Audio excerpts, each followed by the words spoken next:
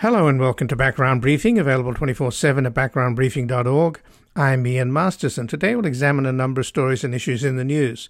We'll begin with the UAW strike and the possibility that two of the Democratic Party's main constituencies, unions and environmentalists, could be on different sides as the pro-union Biden administration finds itself at odds with the UAW over investments in the Inflation Reduction Act for EV batteries and EV vehicles, since those policies have spurred worries amongst the 400,000-member UAW about losing tens of thousands of auto assembly jobs because producing an electric car takes one-third fewer workers than producing a gas-powered one.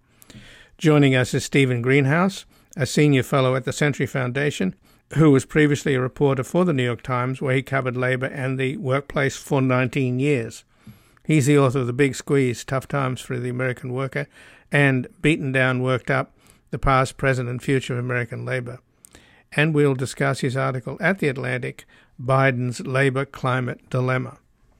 Then we'll look into the trillions wasted by the military-industrial complex for big-ticket items that has the Navy with fewer ships and the Air Force with fewer aircraft that are already proving to be obsolete since the war in Ukraine is dominated by cheap, off-the-shelf drones, as a new global arms race has the US, China, Russia, Iran, Israel, and others rushing to develop remote control vehicles operating with AI. Joining us is Roberto Gonzalez, a cultural anthropologist at San Jose State University, whose work focuses on science, technology, and society, militarization and culture, processes of social and cultural history, and ethics in social science. He has authored several books, including American Counterinsurgency, Human Science and the Human Terrain, Militarizing Culture, Essays on the Warfare State, Connected, How a Mexican Village Built Its Own Cell Phone Network, and War Virtually, The Quest to Automate Conflict, Militarize Data, and Predict the Future. We'll discuss his recent article at The Conversation, Drones Over Ukraine, What the War Means for the Future of Remotely Piloted Aircraft in Combat.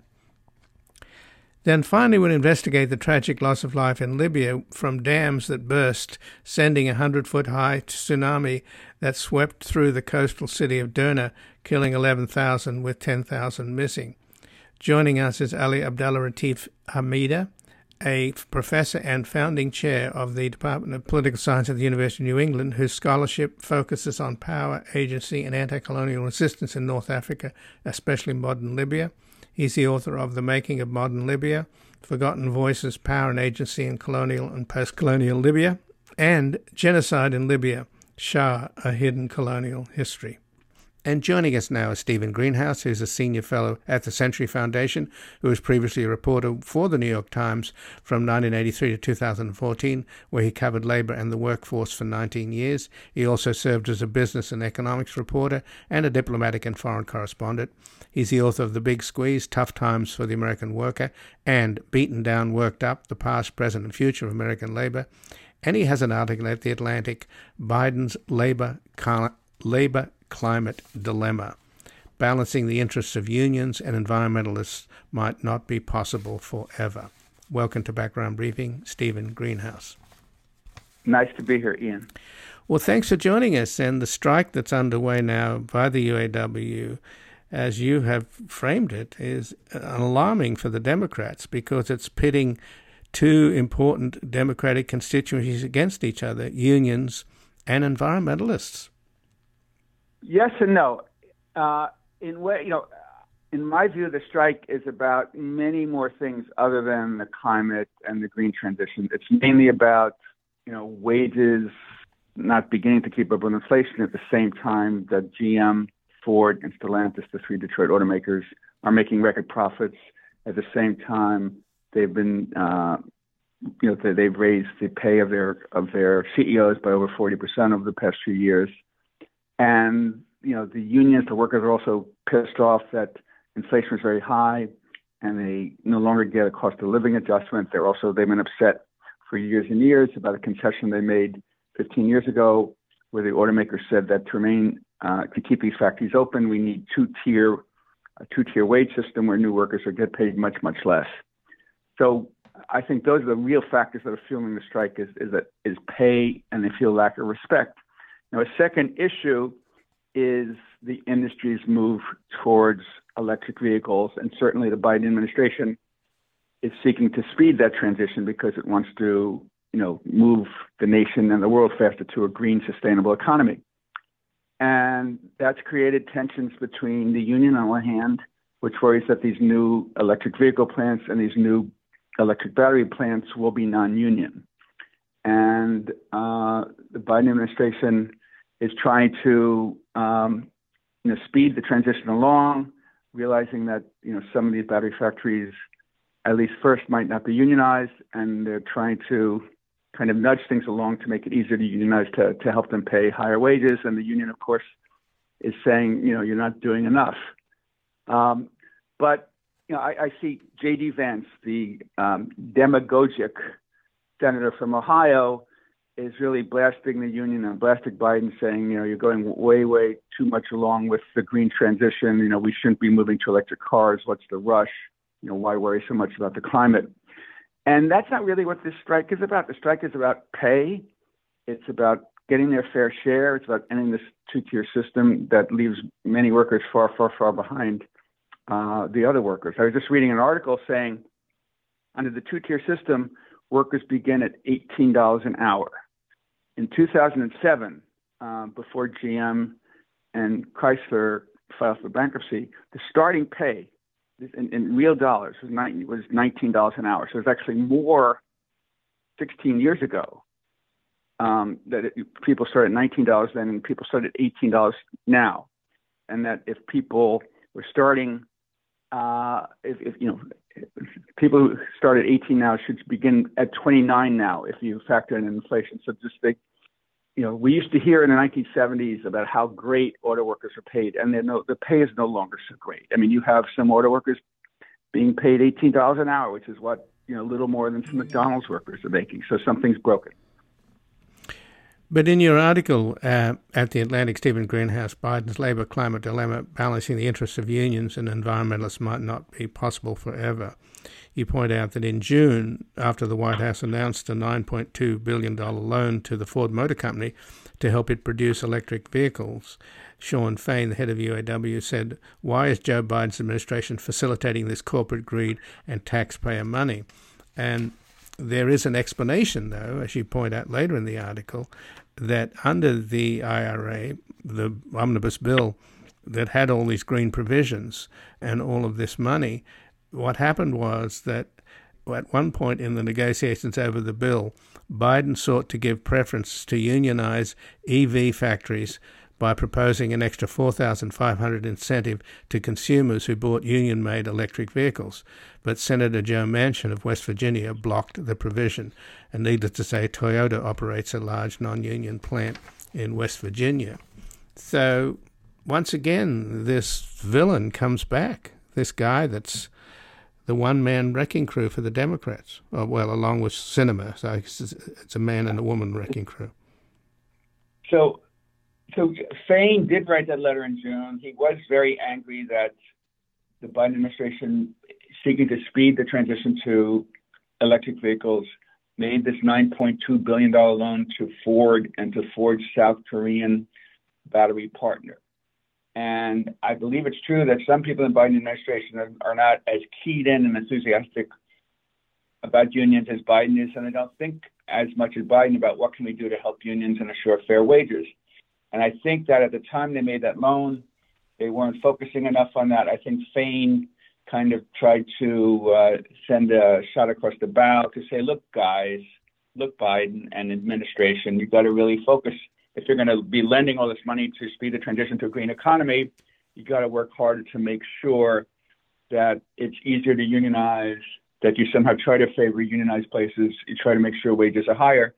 And that message really got out there, so that when the Department of Energy in late August announced this $15.5 billion program of grants and funds and loans to speed the transition to revamp, retool factories so they could make electric vehicles, the Department of Energy said that bidders, the companies that have higher wages, that have collective bargaining, will get higher scores, will be preferred when these grants are awarded. So between June, when Sean Fain made that statement criticizing the administration, to just 2 months later, August, the administration really got on the ball and became much more attentive and is trying hard to make sure that the jobs created with the $370 billion under the Inflation Reduction Act to speed the transition to a green economy, that Biden wants to help make sure that those jobs are union jobs and pay well. So is there any resistance, though, on the part of the UAW to electric vehicles, because they're easy to make, aren't they? They're less parts, less components. Is that in any way a factor? So I just read this big article, Ian, about the German auto industry, which is really in deep yogurt because it's been slow in the transition to green vehicles, has fallen far behind other companies. China, which is pretty, which is ahead in electric vehicles, is selling more and more cars in Germany. Daimler-Benz, BMW, Volkswagen are really worried. And they say, I'm sure the auto workers in Germany are worried that, hey, it's important for companies to keep up and not fall behind in electric vehicles because we'll lose market share and we might lose our jobs. And I imagine UAW leaders see that and realize, look, electric vehicles are coming.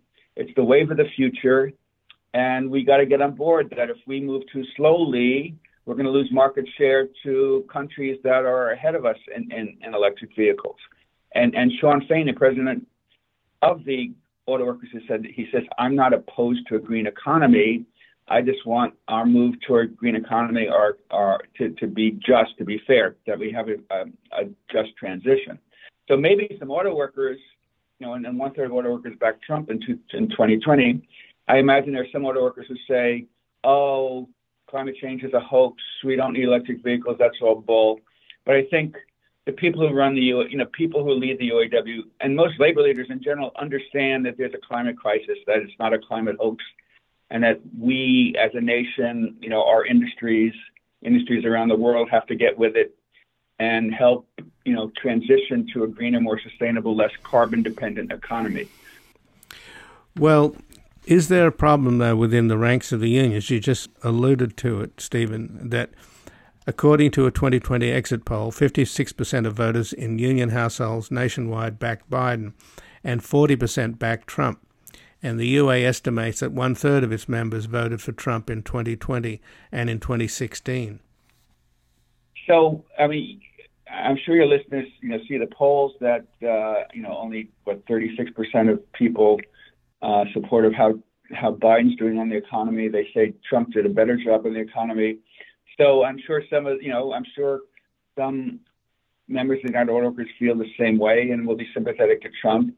And Biden's trying very, very, very hard to make the case, to the nation, including to labor unions and union members, that, he's trying to build a fair economy. He's supporting unions, that inflation is down, that unemployment is near the lowest level in 50 years, that right now for most workers, wages are increasing faster than inflation. And Trump has really shown his anti-union, anti-worker colors pretty spectacularly in recent days. He's, told the auto workers that the union leadership is bad for them. He said union members should stop paying their dues. Sean Fain, the president of the UAW, has pointed out that Trump a few years ago said it would be a good idea if auto factories in Michigan move to lower wage states to help stay competitive. And Fain has said, that someone who says that is not a friend of workers is not a friend of labor. So while Sean Fain wanting to get more out of the Biden administration to help ensure that electric vehicle factories are unionized and well paid, while he's held off on endorsing Biden, there's no way in the world Sean Fain and the UAW is going to endorse Donald Trump. And there are 400,000 members in the UAW, and President Biden made it clear that he supports the strike, doesn't he? Didn't he?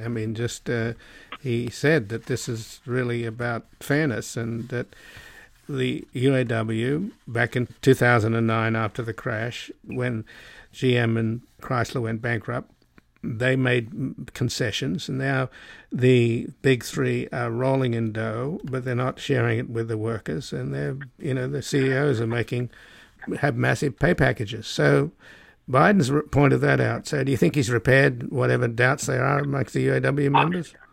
So yesterday, Biden made an exceptionally pro-union statement for a president. In the middle of a strike, he really basically said, I think the workers are right.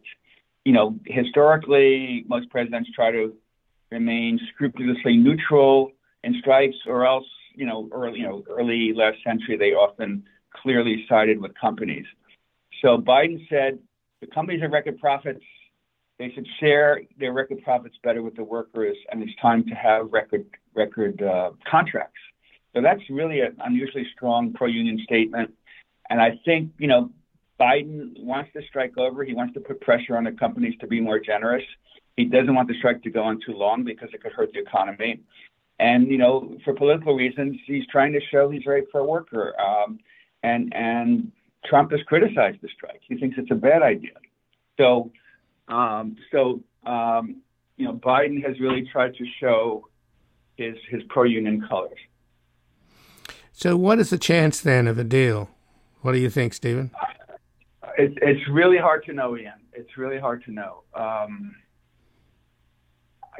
To my mind, Sean Fain has done a great job making his case that the workers deserve more, that they've fallen behind inflation when the company's making record profits. He's made a good case that they made great concessions, huge concessions 15 years ago during the Great Recession, and that, it's time to rescind some of those concessions. But on the other hand, Sean Fain has been kind of demanding the sun, moon, and the stars. He says not only do we want a 40% raise and an end to two-tier and reinstituting a cost of living allowance, but we want to restore the pensions of old. We want to restore the health coverage of old. We want to restore the job banks of old that would pay a lot of money to workers who are laid off. And that's asking a whole lot. And there's, I'm sorry to say, but there's no way in the world he's going to get all that stuff.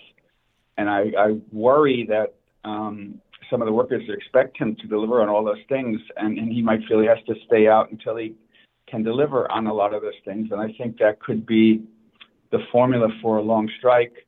And hopefully, Fain will be able to do what Sean O'Brien of the Teamsters did in facing UPS. Fain got some important concessions, some important gains, and said, we've won. We've won.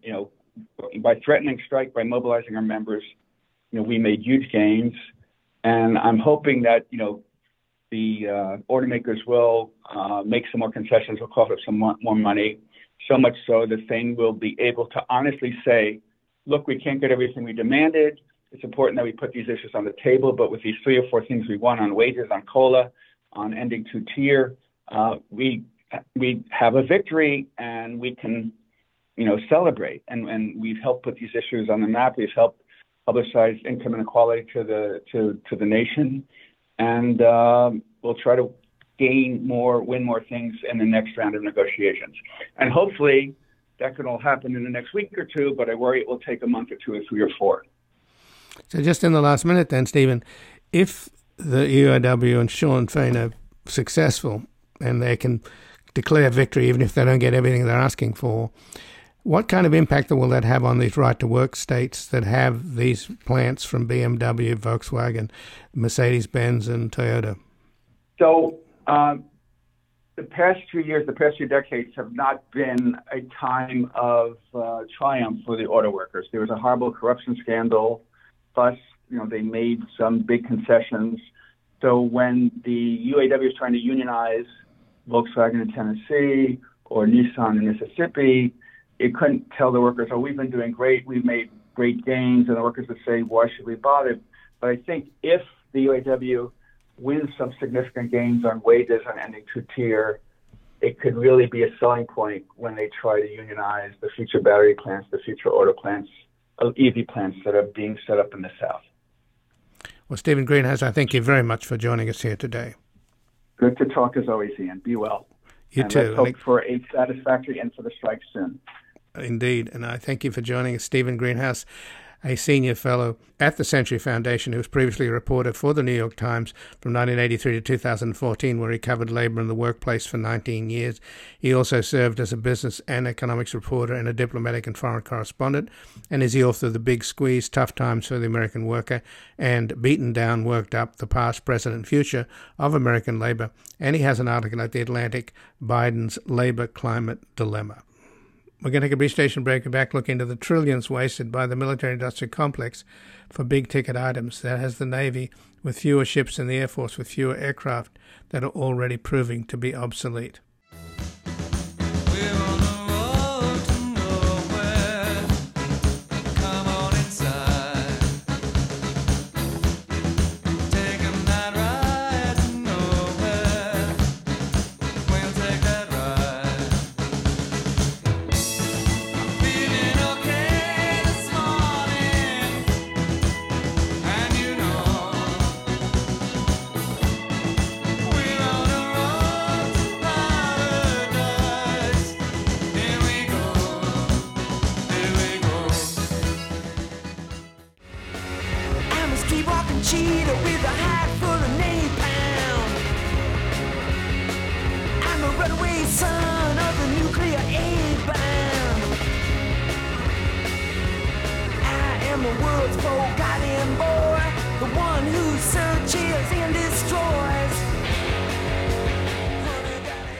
Welcome back. I'm Ian Masters, and this is Background Briefing, available 24/7 at backgroundbriefing.org. And joining us now is Roberto Gonzalez, who's a cultural anthropologist at San Jose State University, whose work focuses on science, technology, and society, militarization and culture, processes of social and cultural control, and ethics in social science. He has authored several books, including American Counterinsurgency, Human Science and the Human Terrain, Militarizing Culture, Essays on the Warfare State, Connected, How a Mexican Village Built Its Own Cell Phone Network, and War Virtually, The Quest to Automate Conflict, Militarize Data, and Predict the Future. And he has a recent article at The Conversation, Drones Over Ukraine, What the War Means for the Future of Remotely Piloted Aircraft in Combat. Welcome to Background Briefing, Roberto Gonzalez. Thank you. I'm happy to be here. Well, thanks for joining us. And clearly, the war in Ukraine has become a huge wake-up call for the U.S. military, and I suppose by extension, the military-industrial complex. And our military-industrial complex, as Eisenhower warned about and coined the very term, has always wanted, instead of building a Timex, they want to build a Rolex. They want a gold plate and make things incredibly complicated and expensive. And it's reached the point now where the Air Force has fewer aircraft than almost in their entire history, because the $1.7 trillion F-35 program is so expensive they could only afford a few of them. And the same with these big ships now, particularly aircraft carriers, which cost billions, and that the Chinese could sink in minutes. So the drones, on the other hand, as you point out in your article, the Ukrainians are making them literally out of the back room, throwing together bits of components and stuff off the shelf, and proving to be very effective and very cheap. So am I correct in detecting this massive shift in military technology and in the way that our defense budget operates? Yeah, I don't think there's any question that we're at a turning point right now for the reasons that you've pointed out. Drones, although they've been around for a number of decades now, what's happened in Ukraine is significantly different because, as you've mentioned, we're talking now about drones, commercial drones that can be purchased online for a few $100s. That can be outfitted, with grenades or other kinds of improvised explosives. And so historically, the military here in the United States, has relied on a very complex procurement process, contracts with the traditional, the usual suspects in terms of the defense companies that are involved, the Lockheed Martins, the Boeings, and so forth.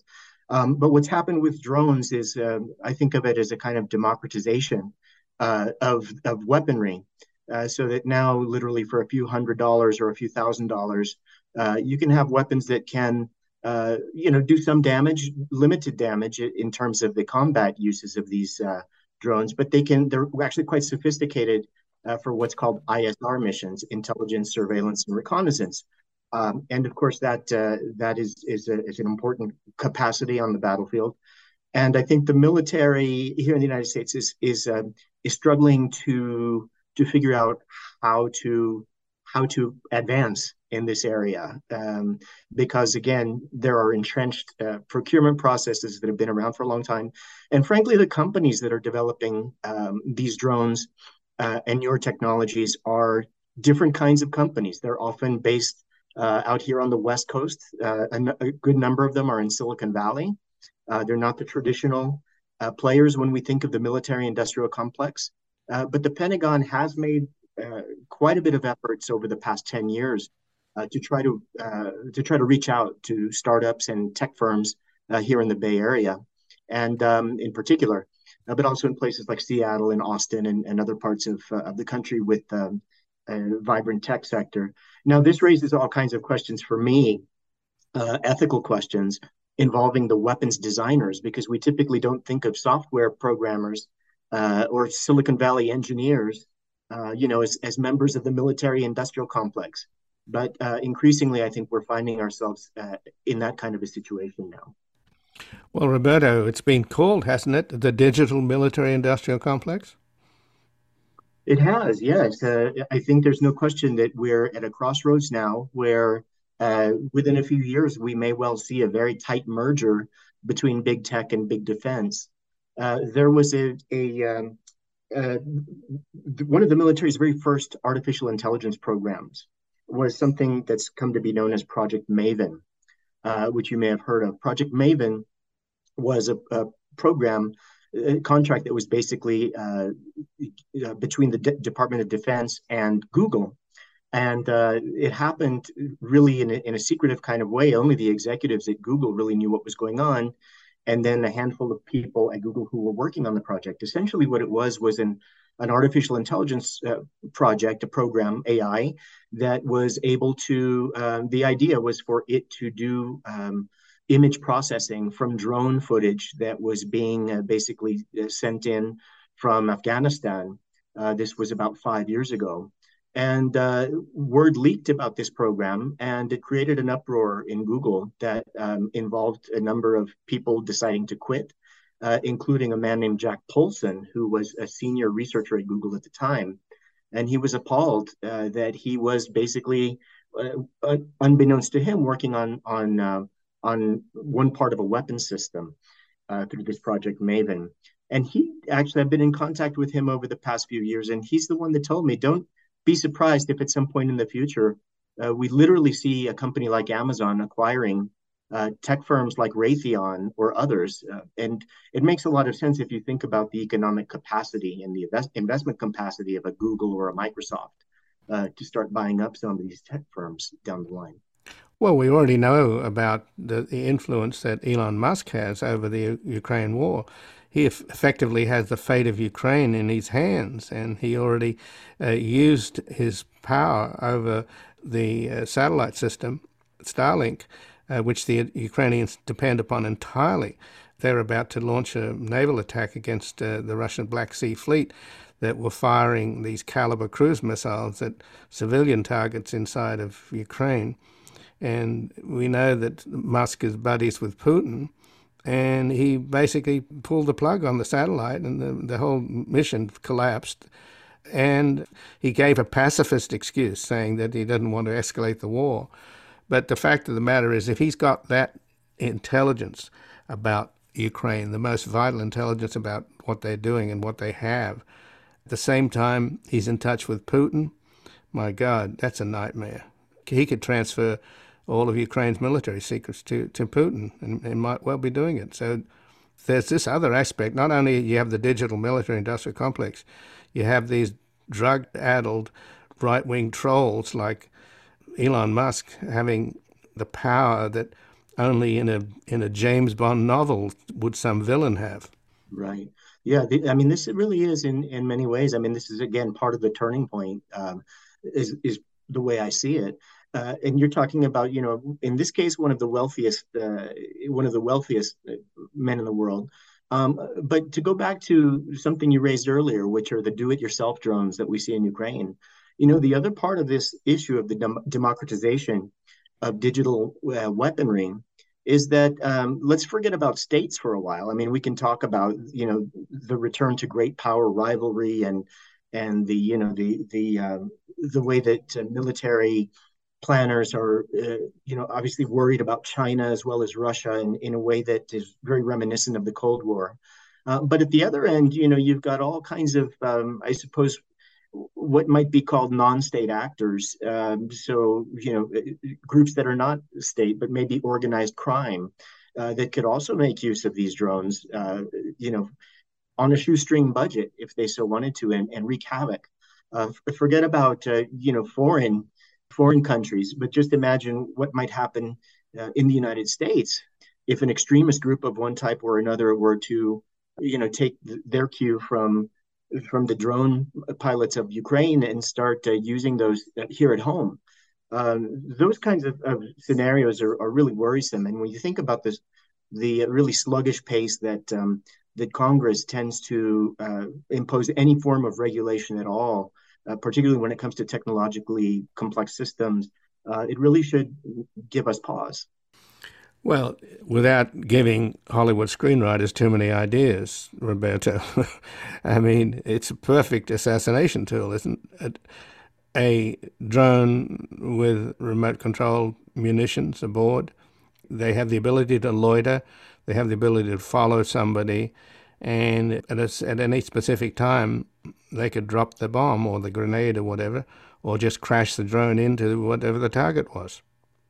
Yeah, it is really worrisome, and it's the kind of thing that, on the one hand, it sounds like science fiction, but then one realizes, well, my God, the technologies are already here, and of course, how does a state respond to this?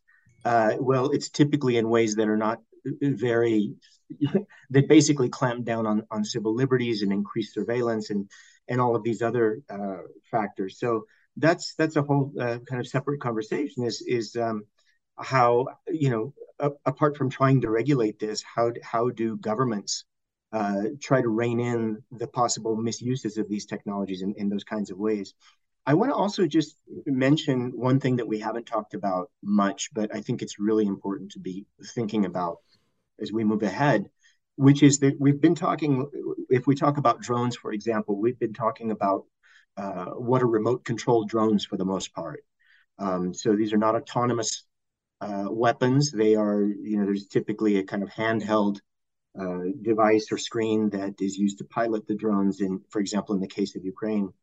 But one of the big areas right now of research in this industry is on equipping drones with, artificial intelligence, so that, for example, in an environment in which GPS has been shut down, and this is happening right now in the Russian war in Ukraine, where the Russian forces have become very good at basically jamming the signals of the remote control drones, which results typically in them crashing.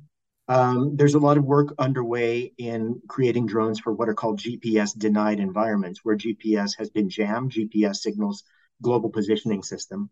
And so right now there's a lot of work being done on autonomous navigation systems using technologies like LiDAR, which is light detection and ranging technologies, or even celestial navigation, to pilot, so that these drones can essentially pilot themselves to their targets or for their surveillance missions. Once you start venturing into that territory of autonomous weapons and the move away from remote control and towards autonomy, I think that raises a whole host of ethical questions. If you start talking about autonomous combat drones, for example, who's responsible if a drone that's autonomous kills someone? Who bears the moral responsibility for that? And for me as an anthropologist, obviously those kinds of big social, cultural, moral questions are of great interest to me, but also of great concern. Well, the switchblade that the US has supplied the Ukrainians with is absolutely useless. They don't use them anymore because they don't have frequency hopping, and the Russians jam them. The same with the Turkish drone. The Russians also jam them because it doesn't have frequency hopping. But the GPS is now jamming the HIMARS, which is a weapon that the Ukrainians have been using with some effect against Russian ammunition dumps, etc., in the rear. So that is another frontier in the battle, right? As you just pointed out, how to get around the GPS jamming. Exactly. Yes, it is. And, one of the companies that has been most involved in this area is, we've talked about Elon Musk. We haven't talked about Alex Karp, who is the CEO of Palantir, who's been Peter Thiel's company. Exactly. He's been very aggressive about the need to develop more of these autonomous weapon systems. And even recently had an op-ed in the New York Times with the title of America's Oppenheimer Moment, essentially making the argument that this is an arms race, this is a global arms race, and the U.S. needs to stay ahead. Therefore, let's put aside any concerns about AI, the ethics of AI, the potential misuses of AI, or the consequences of AI run amok. And so you do have people like Karp that have no qualms about going as fast as possible with this technology, even if we're not sure what the long-term consequences might be. But the ethics of this are sort of interesting. Interesting is hardly a sufficient way to describe it. But what is it then, Roberto, that makes people so upset about drones? Most of my friends on the left find them really outrageous and feel they should be banned, as opposed to the guy that you just mentioned from Palantir, who wants to proliferate them and make them more sophisticated. But what is the ethical difference between sticking a bayonet in somebody's belly or pressing a button and killing somebody by remote control? I'm not so sure there is a difference when it comes to remote control. I do think there is a difference when it comes to autonomous weapons, because in that case you've removed, as they say in the industry, you've taken humans out of the loop. And I think there's also a lot of misunderstanding from many people about just what autonomous weapons would mean in the future. For some people, they're stuck in the mode of that these would be Terminator, killer robots with kind of self-awareness and so forth. But for me, the more immediate threat is that these technologies are being developed very quickly. They do still rely quite a lot on human intervention, but they're increasing the speed at which wars are being conducted. Therefore, there's a greater likelihood of error, a greater likelihood of conflict escalation, and other problems that could come from the acceleration of the battlefield as these technologies are incorporated into military arsenals. I don't think there's that much of a difference when it comes to remote control drones and, as you said, a bullet to the body. But I will say this, the United States use of drones so far has been in theaters of war like Afghanistan or Somalia, or other countries where one's reluctant to even use the word war because it's what's happening with drones in those theaters of conflict is more akin to hunting, where you've got very lopsided forces, one with great technological capacity, the United States, and in the case of Afghanistan, very limited technological capability if we think historically of the Taliban 15 years ago or other groups that the United States was engaged in a war on terror against. And as a result of that, there were also huge numbers of civilian casualties, as I'm sure your listeners will know, in those countries, and there continue to be. And so I think that may be one of the reasons that people have been, in the United States anyway, so unsettled by drones in the use in the war on terror, because they were so imprecise. Right, and the collateral damage, blowing up entire families at weddings, etc. Exactly. And apparently it's so bad that the drone operator sitting in an air-conditioned trailer outside of Las Vegas having mental problems and PTSD as a result. So I appreciate you joining us here today, Roberto. It's a conversation we'll continue to have. Thank you for inviting me, Ian. And again, I've been speaking with Roberto Gonzalez, who's a cultural anthropologist at San Jose State University, whose work focuses on science, technology, and society, militarization and culture, processes for social and cultural control, and ethics in social science. He has authored several books, including American Counterinsurgency, Human Science and the Human Terrain, Militarizing Culture, Essays on the Warfare State, Connected, How a Mexican Village Built Its Own Cell Phone Network, and War Virtually, The Quest to Automate Conflict, Militarize Data, and Predict the Future. And he has a recent article at The Conversation, Drones Over Ukraine, What the War Means for the Future of Remotely Piloted Aircraft in Combat. We're going to take a brief station break and back examining the tragic loss of life in Libya from dams that burst, sending a 100-foot-high tsunami that swept through the coastal city of Derna, killing 11,000 with 10,000 missing. 'Cause she knows that it'd be tragic if those evil robots win. I know she can be there. Oh, yeah, she may. They don't believe me, but you won't let those robots defeat me. Yeah, she may. وين ضاع الحنان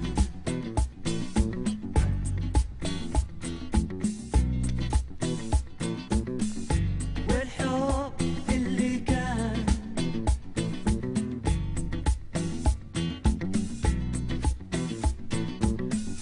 قلت يا حبيبي. Welcome back. I'm Ian Masters, and this is Background Briefing, available 24/7 at backgroundbriefing.org.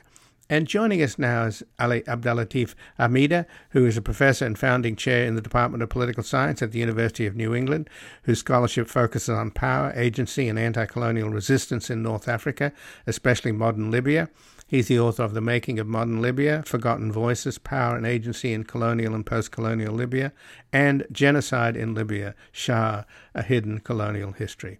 Welcome to Background Briefing, Ali Abdellatif Hamida. Thank you, Ian. Thank you. It's good to be with you after quite the hiatus. We haven't spoken for quite a while. We haven't, but now, of course, there's been this tragic storm that generated a lot of rainfall, and 2 dams burst in Derna, a coastal city in the east, and 11,000 people have perished, and there are 10,000 missing, presumed to be dead as well. So this is a massive catastrophe. So let's begin with the international response. Apparently, it's pretty difficult for the international community to help, simply because there are 2 Libyas, right? There's one in the east and one in the west, and they're at war with each other. And the east is controlled by this warlord Haftar, and the situation seems pretty chaotic. It is indeed, Ian. Because of the aftermath of the uprising in 2011 and the mini civil wars that has been, going on in and out for the last 11, 12 years. But also, it has to do with the fact that Libya became really not an important country, and the crisis has been put in the back burner for a while, and the attention has been shifted to other cases, including recently, even after this terrible flooding and human tragedy. We are slowly internationally are responding to this crisis, and probably the Moroccan earthquake received more attention than the Libyan one, and now because the total death numbers in eastern Libya, especially the city of Derna, is increasing. I think more people are paying attention and saying, what's going on in there. But it has been very slow reaction, Ian, in my opinion. Well, that's, I think, because of the lack of governance and the legacy of Gaddafi. In the case of the Moroccan earthquake, the king, who seems to be the absolute ruler, was not in the country, and the government was slow and in many ways resisting international help. So we have a picture of that, but it's very difficult to know who's in charge. And Haftar, the warlord, hasn't been seen. His prime minister has visited the scene, but they're essentially malicious, aren't they? They're not people that build cities and infrastructure. They're people that strut around with guns and steal the oil. This is only part of the story, Ian, in my opinion. Yes, the government split inside Libya after 2011 between the two governments, one in the east, Field Marshal Haftar, and the parliament government. The currently is headed by an engineer by the name of Osama Hamad. And one in the east, and in the west, there is another government called the National Unity Government, and the prime minister currently since 2021 is Mr. Abdel Hamid Dbeiba, who is recognized by the UN, the United States, the EU, but at the same time, it doesn't have jurisdiction or ability to administer beyond the city of Tripoli and part of the western region. But in de facto way, Libya still has two governments, and the two parliaments are also still acting in a way. And quite honestly, not only just the infighting, but also a lot of corruption and a lot of schemes to hold to power and not to have election, which is a national demand by Libyan public opinion. That's part of the story, Ian. The other part of the story, which is not really highlighted as much, in my opinion, since 2014, is the fact the NATO bombing sanctioned by the UN Security Council and the Europeans who have been delegated to act because of our own American foreign policy have been involved by supporting different factions and trying to really focus on settling scores with the Gaddafi's regime, but not to really be serious about stopping aid and support and diplomatic sanctions, and at the same time not to take responsibility for being part of the problem, the destruction of the institutions, the lack of rebuilding the country and allowing the Libyan people to vote an accountable, an uncorrupt government. So I think what we need to keep in mind, the blame should be both the corrupt and very, very, selfish and greedy groups that are in charge of the country, and at the same time their supporters, the EU, the UN, and quite honestly our own Obama and Trump, and also the Biden administration. They have been kind of part of the problem, but they are in denial that the Libyan have to do this or do that. The problem should be on both sides. Sure. Well, interesting enough, though, Ali, Vice President Biden, at the time of the 2011 intervention, he was overruled by Obama and by Hillary Clinton, the Secretary of State. Biden was against the U.S. and the UN intervention in Libya. And as you point out, it's been a disaster ever since. Yes. What about, though, the storm, Daniel? It was obviously a severe storm, but it also hit Greece, and only 6 people died in Greece, as opposed to the 20,000+ in Libya and Derna. Am I correct in saying that of course, the Green Mountains are right there, so a lot of rain come down from the mountains into the first dam that burst, and then that flooded into the second dam that burst, and the city was hit by. I had read that it was a 7-meter high wall of water. That's 22 feet high. Is that your understanding?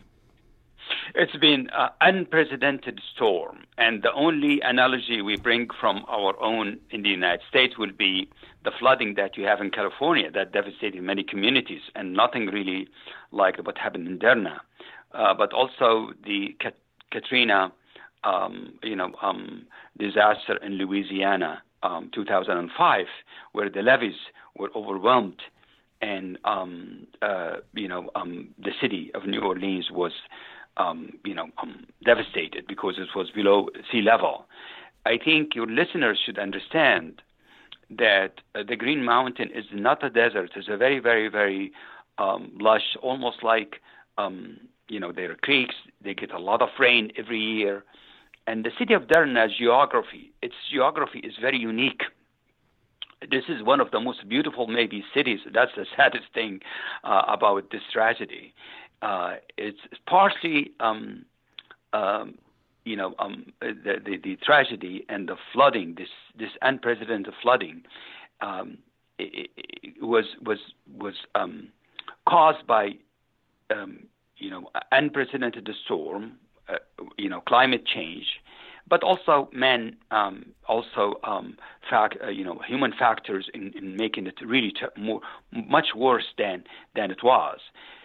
Derna is located on the Mediterranean coast, and in the background is the Green Mountain.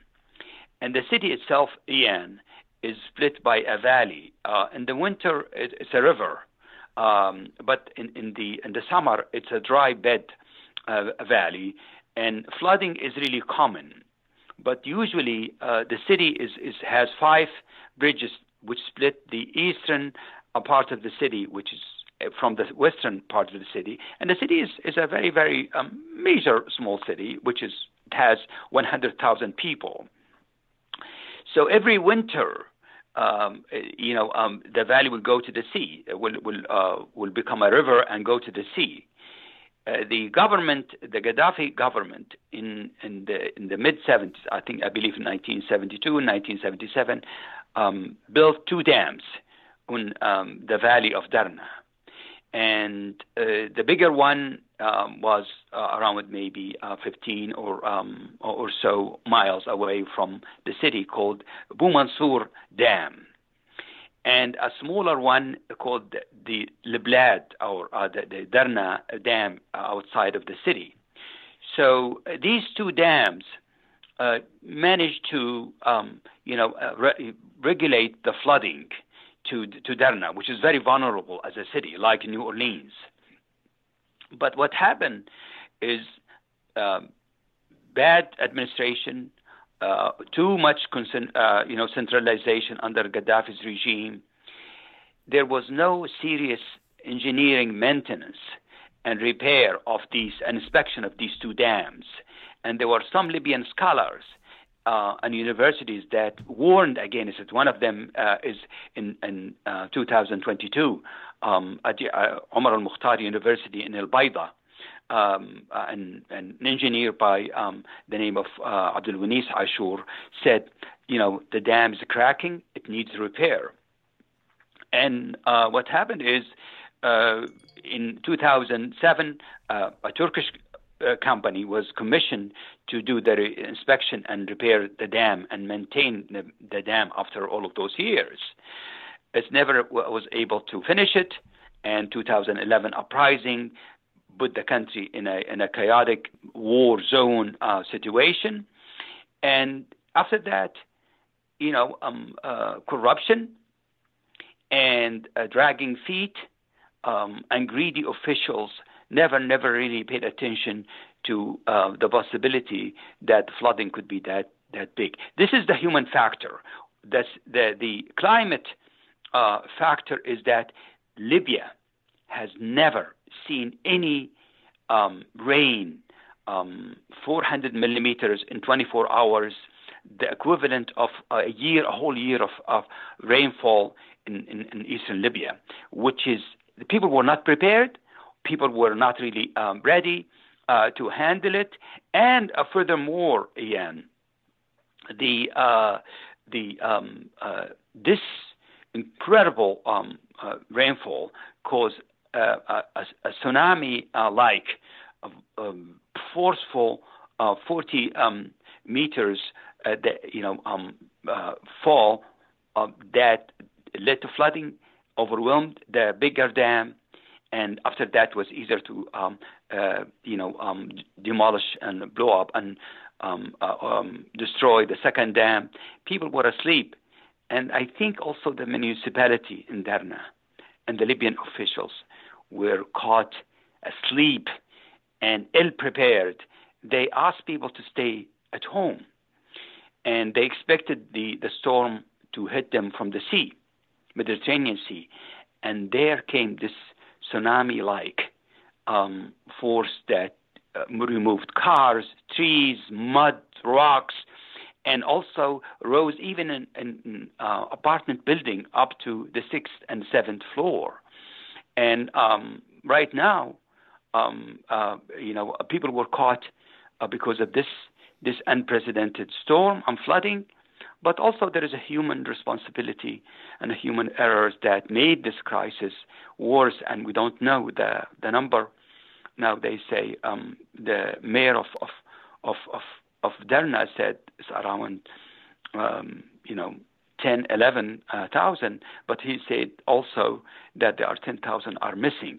Some of them under the rubble, some under were completely families were moved to and pushed to the sea, and we don't know. The number might increase even more and will be much bigger than we anticipated. Well, Ali Abdellatif Hamida, I thank you very much for joining us here today. Oh, it's my pleasure, and good to talking to you, Ian. Take care.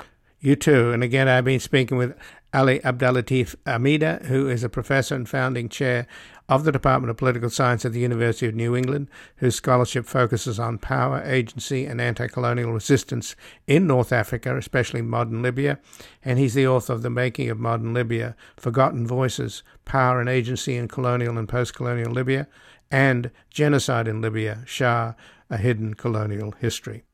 This has been Background Briefing. I'm Ian Masters, and I'd like to thank producer Graham Fitzgibbon and assistant producer Evan Green.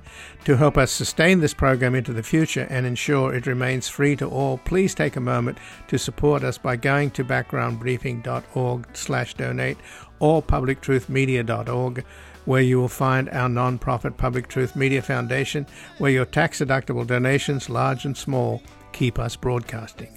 And if you've missed any of today's programs or would like to explore our vast archives, you can find us at backgroundbriefing.org, where we include extended interviews searchable by topic and have made it easy for you to sign up for daily email updates that provide links to resources, articles, and books discussed on the program. Also, you can find links there to subscribe wherever you get your podcast, and we encourage your ratings and reviews on these platforms. Find us on Twitter and Facebook at Ian Masters Media, and please do help us reach more listeners by sharing this program with friends, family, and colleagues. And I'll be back again tomorrow with another Background Briefing. Bye for now.